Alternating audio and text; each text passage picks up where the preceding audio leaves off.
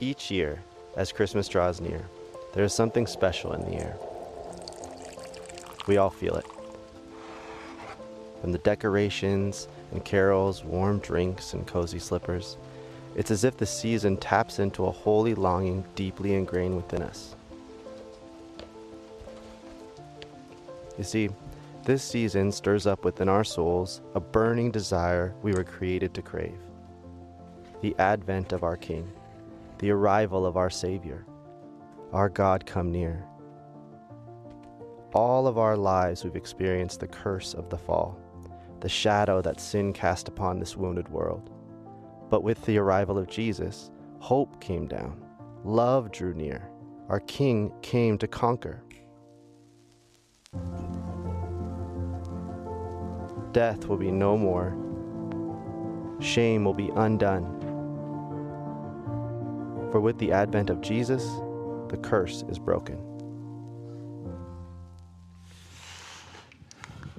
How we doing, Rise City Church? Oh, yes. Rowdy, ready for the new year. Hey, you guys are amazing. Christmas Eve didn't quite go as planned this year.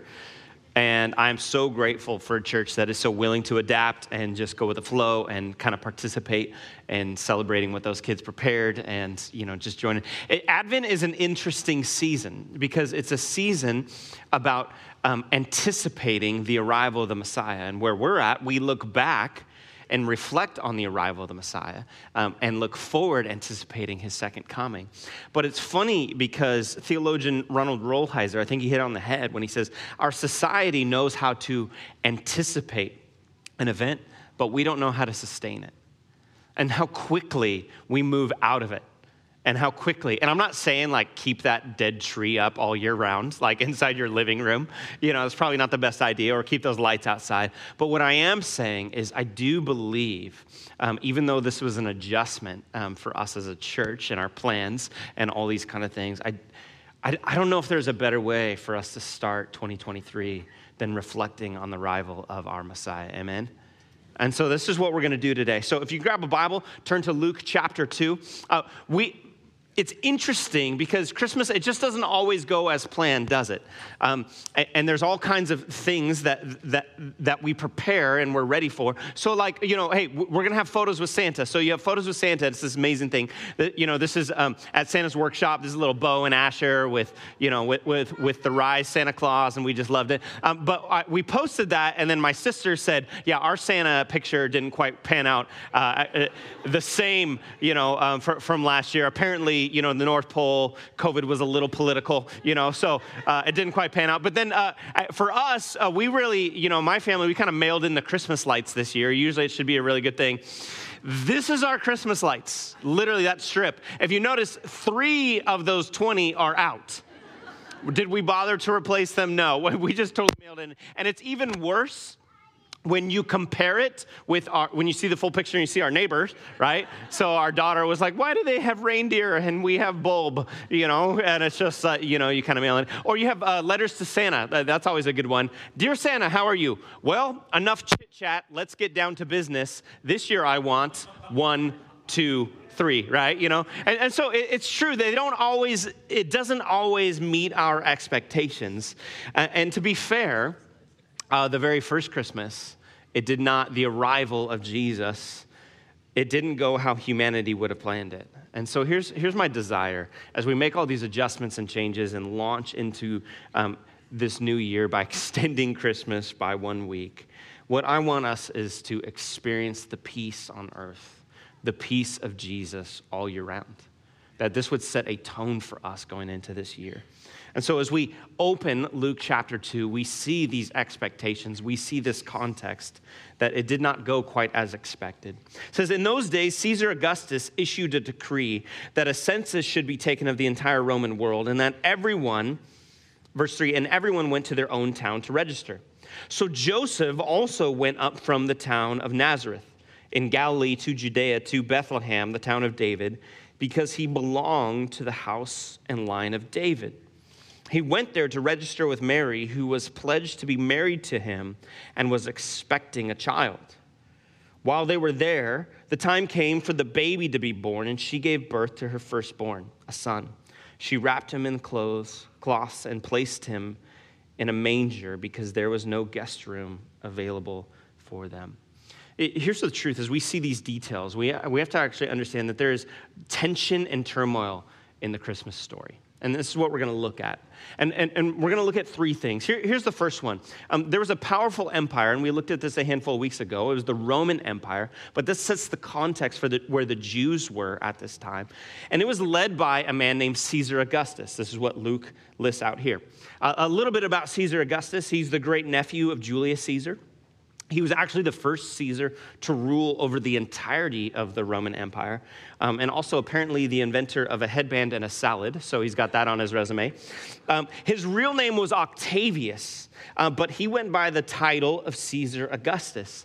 This is because they wanted to call him Dictator Octavius, and he didn't really like that, so he went with something lighter, Augustus, which means exalted one, just high and lifted up, no big deal, very humble man.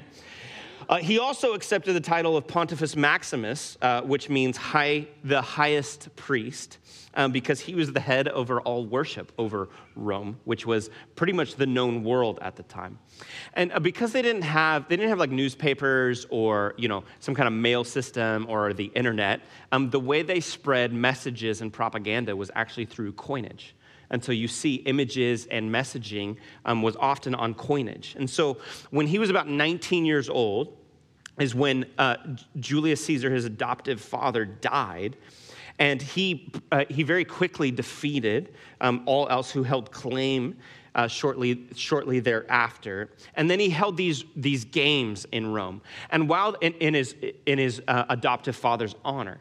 And while they held these games, there was actually a comet that was in the sky during the entirety of these games. And they would point and they would say, see, that is my adoptive father's, that's his soul, because he is a deity, he's going to be with the rest of the gods.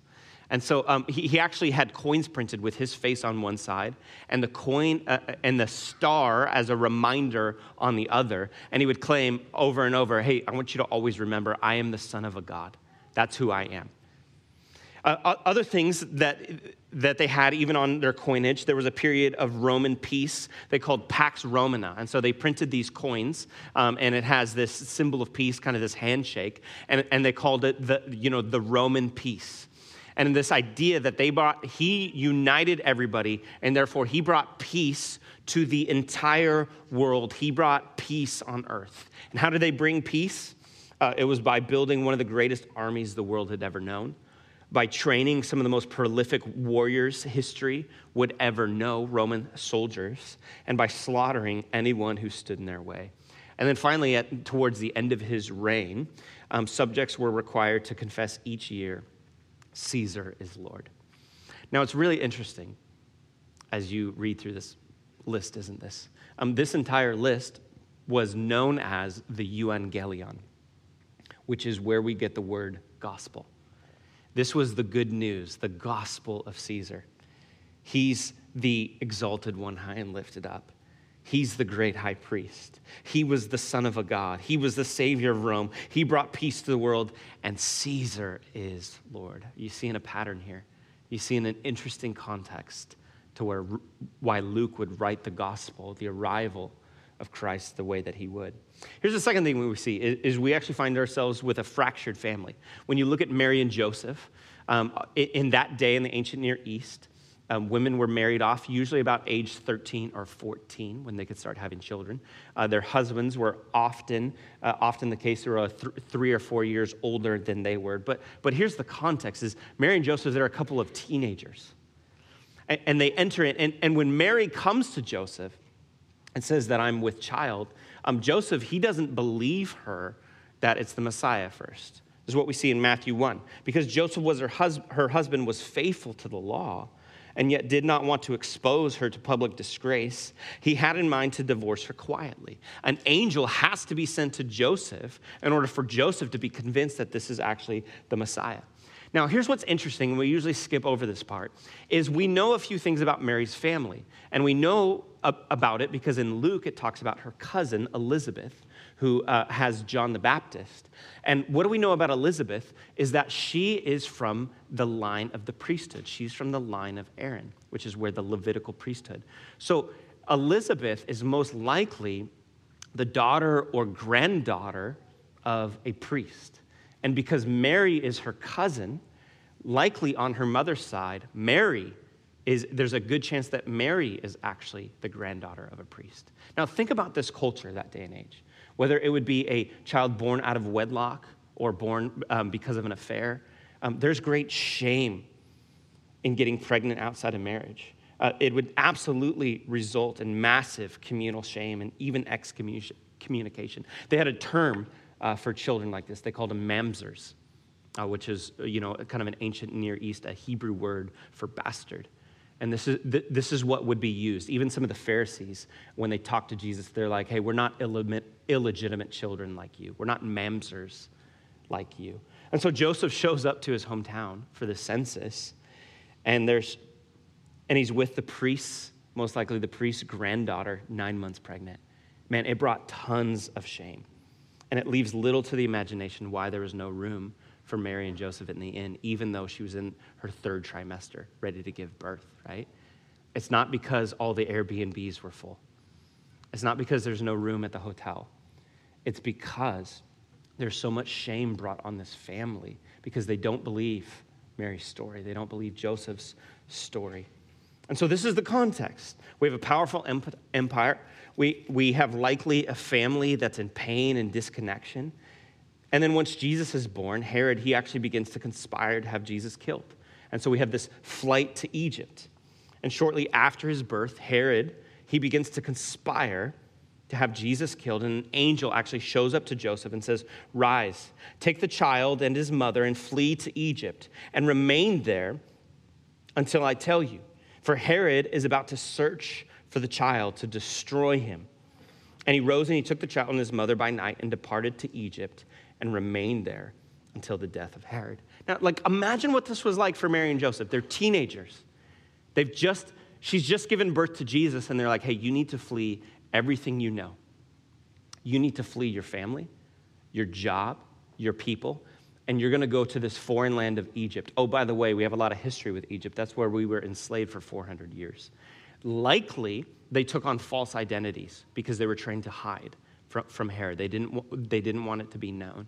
Oh, and by the way, you're also responsible for raising the Son of God, right?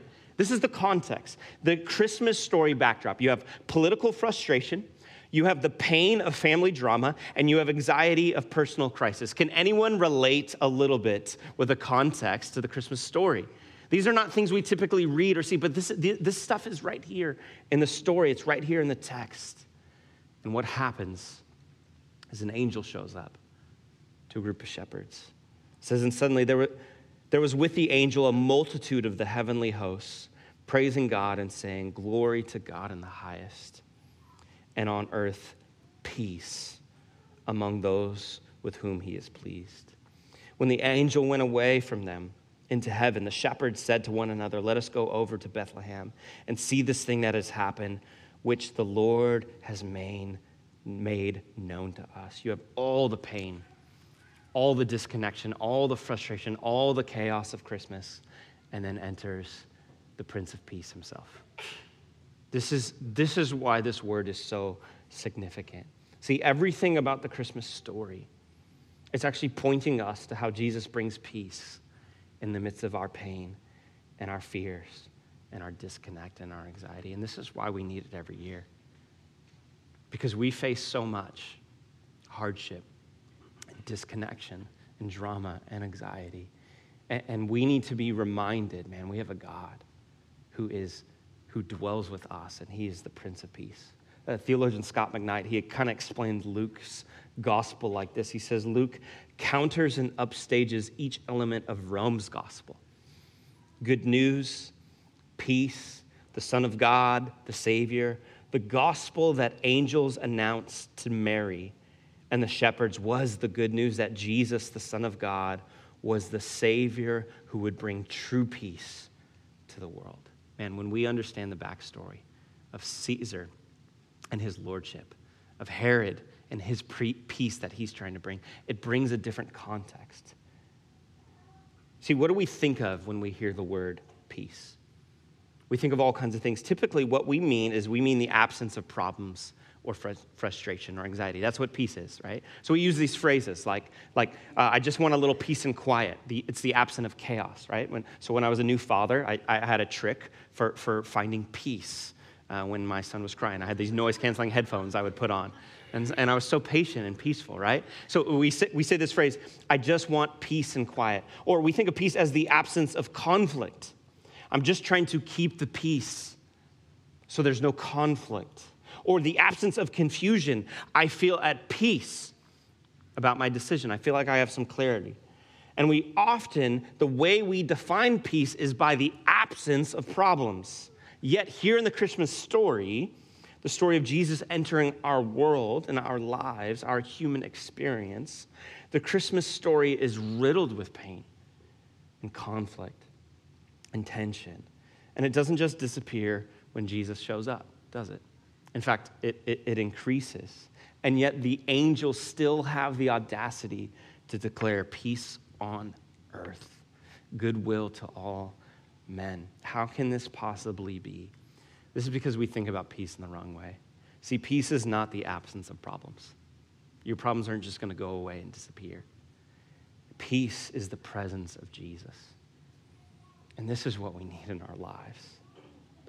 Our lives marked by pain and tension and anxiety and problems. We need the presence of peace himself. This is why the prophet Isaiah would say, for to us a child is born. To us a son is given.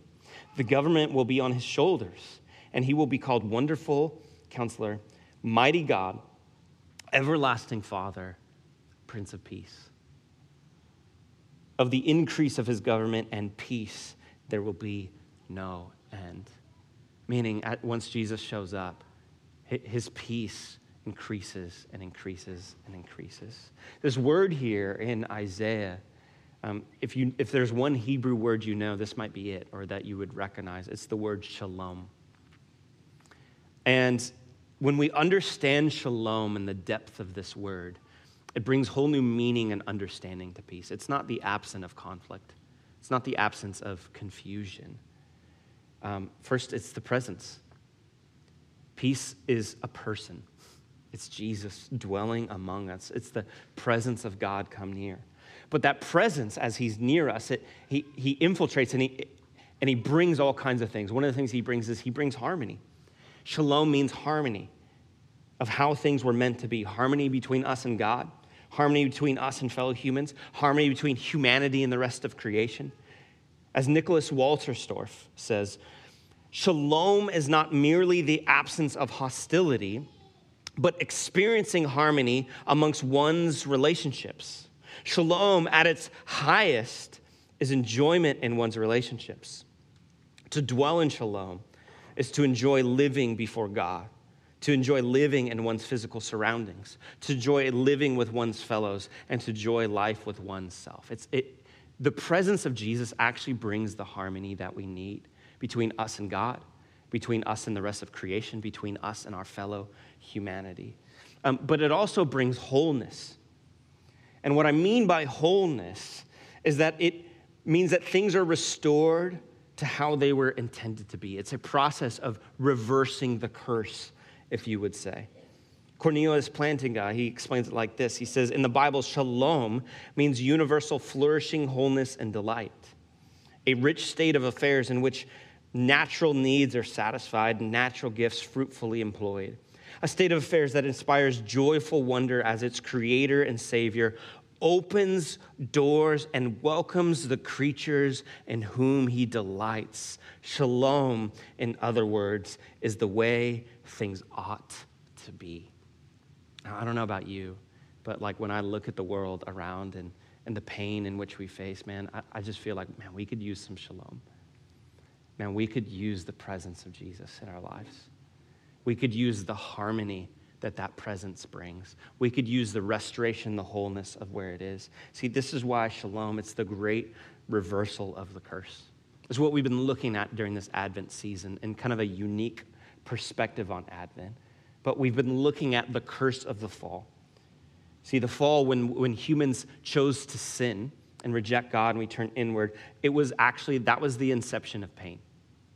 It's the source of sickness. It's the reason we have death. It's the beginning of broken relationships and fallen friendships. It's the reason for rebellion and rejection is the world is under a curse. And when we look at the garden, here's what we see in the original creation.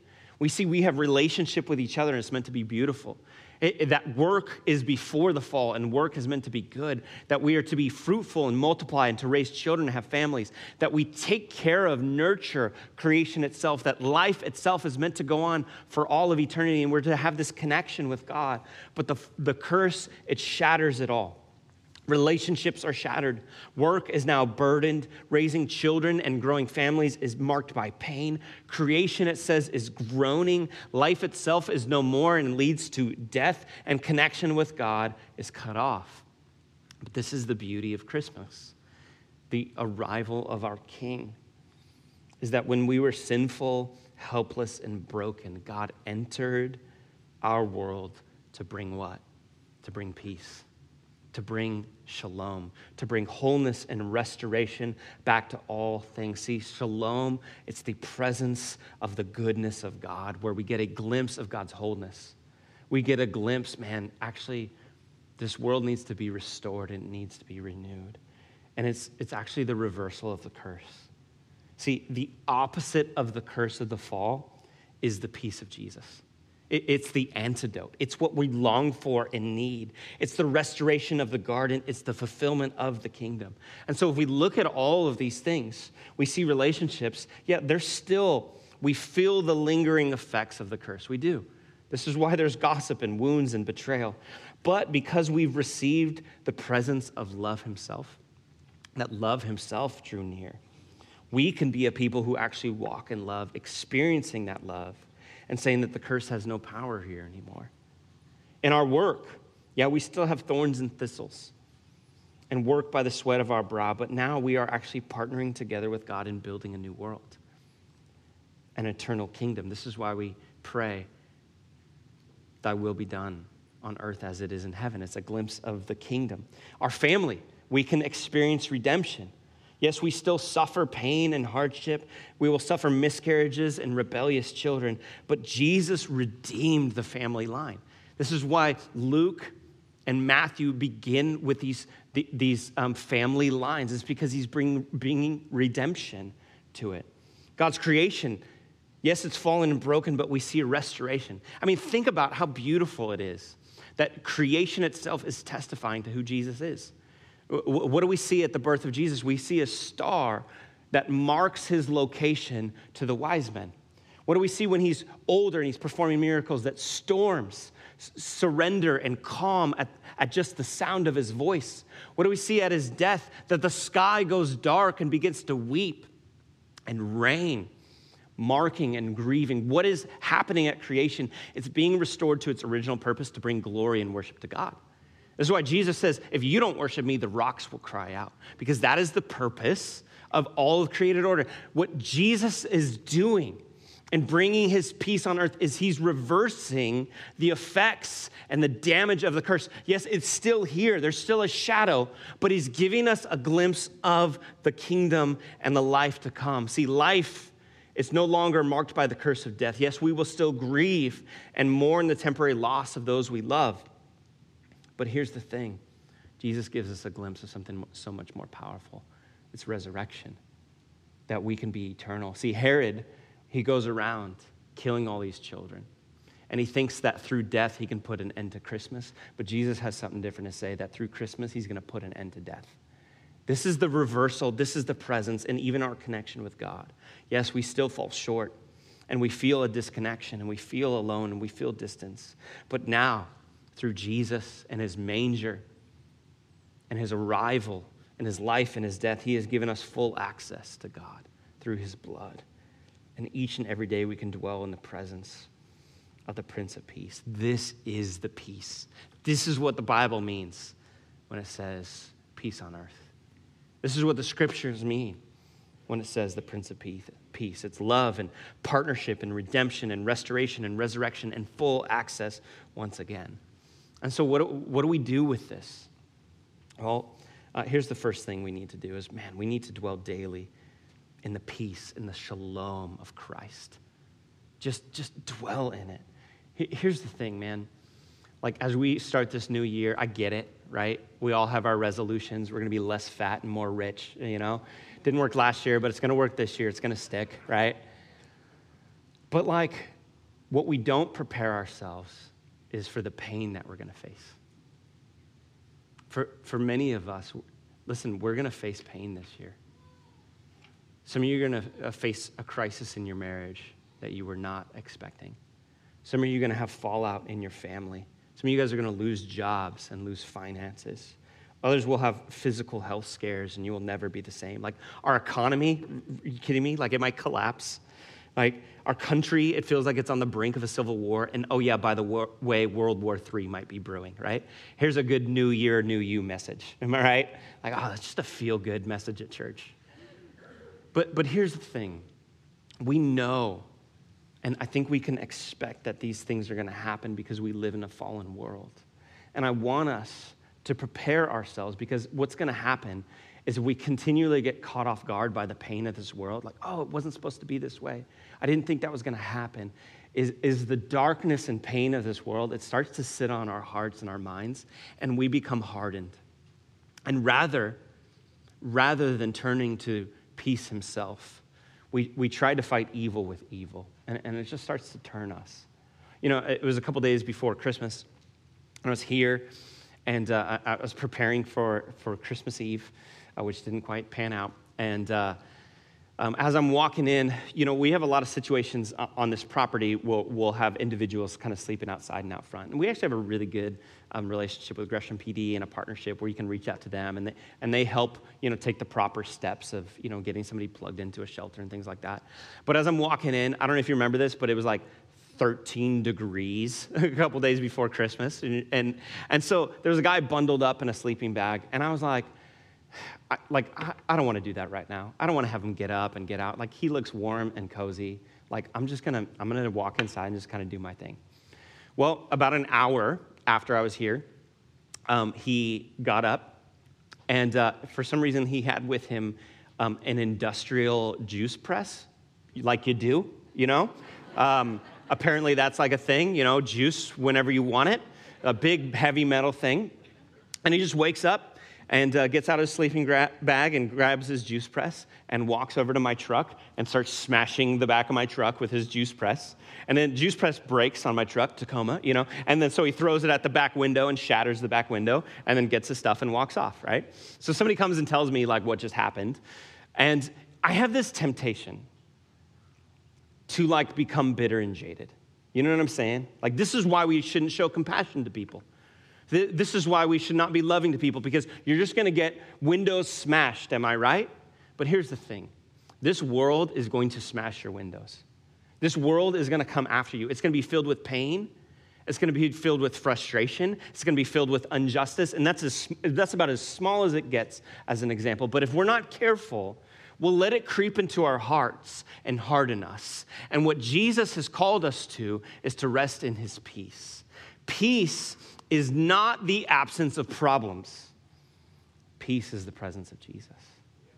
And so we have to dwell in his peace. You are going to have pain this year. It's going to come.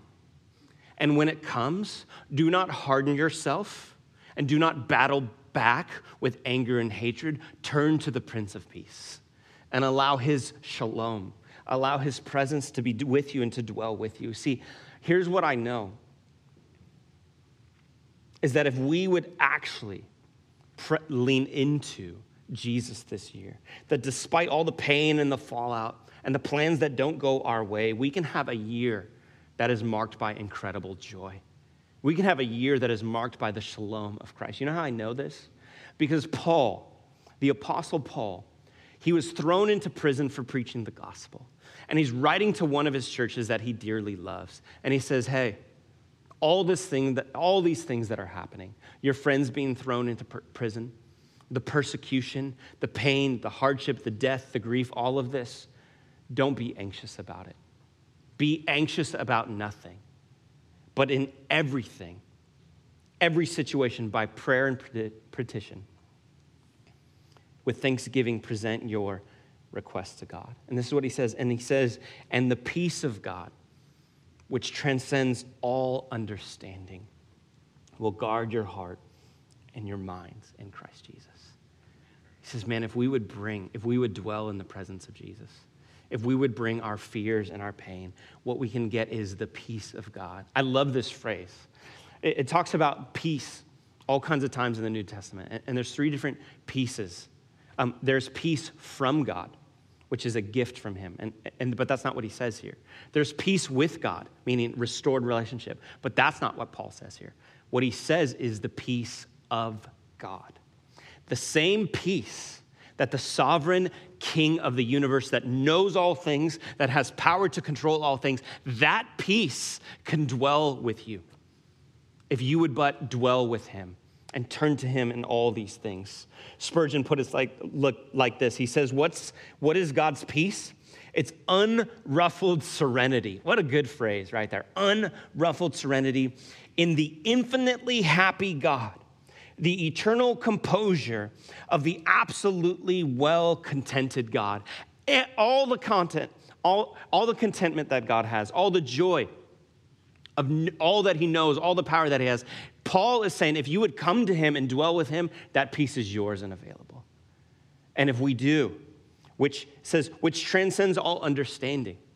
It doesn't mean that it's senseless or foolish. It means it's not logical that we would be able to have peace in the midst of so much pain, but when we dwell with God, we can experience that. And it actually transcends knowledge, meaning it goes beyond, not just information and knowledge in your head, oh, I know peace, but it goes to experience. This could be a year, despite death, despite loss, despite turmoil, despite grief, you could experience the peace of God that transcends all understanding. And it will guard your hearts and minds. Isn't that an interesting phrase? It will guard your hearts and minds. What's it guarding it? It's protecting us from becoming jaded, bitter, and cold because of the world around us. This is what the peace of God does. You guys, this is what our world needs. It needs us to actually live this out. And so how do we do this? How do we be a church that constantly and consistently dwells in the presence of Jesus? Well, this is why, as you came in on your seat, we're going to be doing something just called New in 90. And it's the New Testament read-through in 90 days. It's a unique order, and that's pretty intentional and purposeful. But there's a goal to this. And I want everyone in our church to do this together for the first 3 months. That it's about 3 chapters a day. And the goal is that we would dwell daily and experience the presence of Jesus. We're not doing it so we can have all the answers, although it's good to get some clarity. And I think you will gain that from reading the scriptures. We're not doing it so we can say, well, yeah, I read the New Testament this year. Though, look, it's a good idea as a follower of Jesus to know his teachings, okay? We are doing it so that collectively as a church body, we would daily dwell with peace himself. That as we wake up and we don't know what we're going to face that day, we know who will face it alongside us. We know whose presence will dwell with us and allow his voice to guide and direct our lives so that no matter what we're facing, we can face it with joy, with peace, and worship God through it all. Thomas Carlyle, he put it like this when he's talking about the scriptures. He says, the Bible is the truest utterance that ever came by alphabetic letters from the soul of man, through which, as through a window divinely open, because the scriptures are Holy Spirit inspired, all men, all human beings, they can look into the stillness of eternity. Or another way to put it, they can look into the shalom, how things were meant to be, and discern in glimpses their far distant, long forgotten home. Man, I don't know about you, but that makes me want to open my Bible and just hear and dwell in God's truth. But here's the thing, as we dwell daily in the presence of Jesus and we experience his peace and his shalom, then we can be a people who bring the peace of Jesus into the lives around us.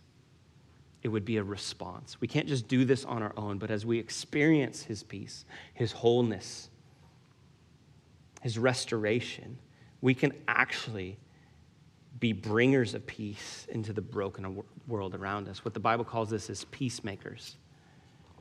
See, you guys, we live in a hurting, broken world.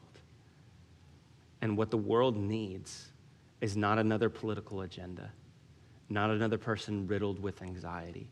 What the world needs is a church marked by peace and presence and love and wholeness. And this is what we're called to be. Man, what if we were those people? A couple summers ago during Church in the Park, I shared this story about this guy. And I drive past his house every day on the way to church. And he sits on this wooden bench. And man, he's just, the first time, he always sits on his wooden bench. He's out there smoking his cigarettes. And he always waves at me. And at first it was like a small thing, like, yeah, here's a peace sign. And I gave a little peace sign back. But it like built over the months. And so now, like, he sees my truck coming around the corner and he like stands up and he's like, yeah, like throwing the peace sign out, you know, like, right? And, you know, he's like, I like look forward, this is like a part of my day I like look forward to is this guy. He just brings joy to it, right? And in fact, a couple months ago, I was like, I've been doing this for about a year. I need to actually know this guy's name and I need to get to know him a little bit. So I rolled my window down, I say something to him and he goes, what? And so I say it a little bit louder, which I'm a pretty loud guy. I know people can hear me, right? Even not amplified. And I say it again. He goes, what? And so I say it even louder a third time. And he starts laughing. He goes, I'm deaf. I can't hear you. Peace, you know, right? And I drive off. And I'm like, this is my guy, right? And so a few weeks ago, I'm driving past and his bench is outside and he's not sitting there. And there's flowers on his bench. And there's candles all around his bench. And I was so sad.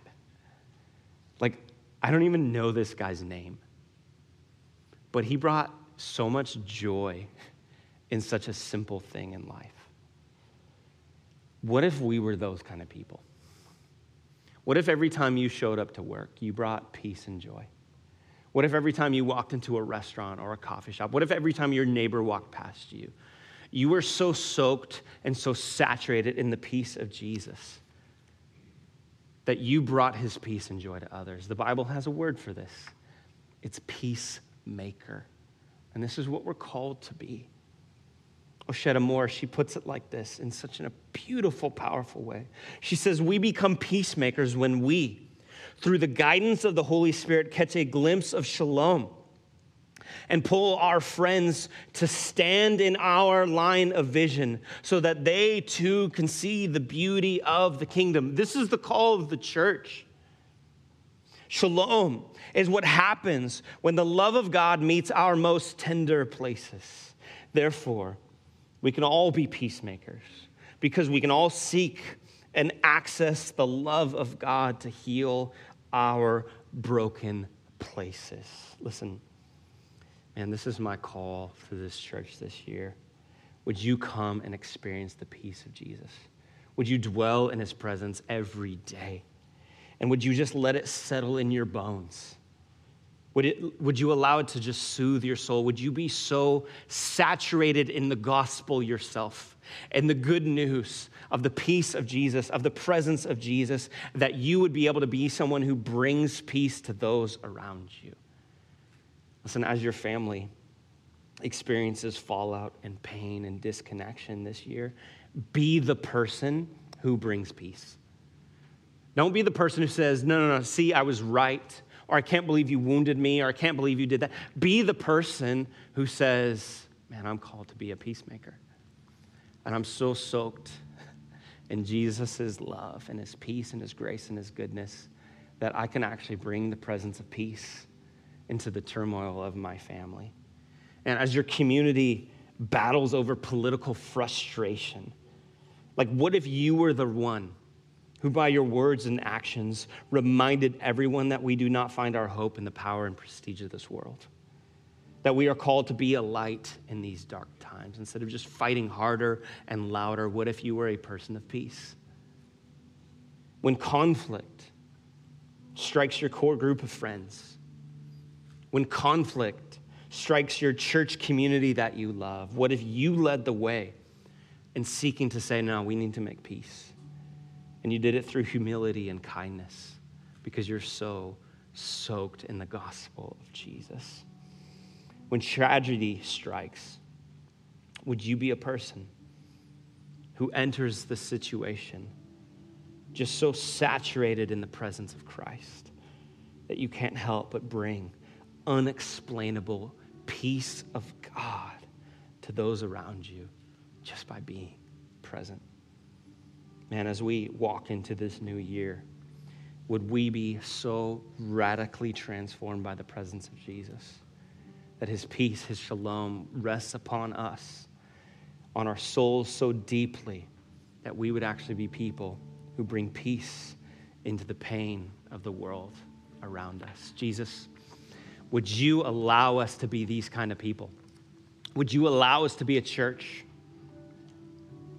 that brings joy to our neighbors, that brings peace to the turmoil of our families and our cities, that brings humility and grace to the conflicts we face?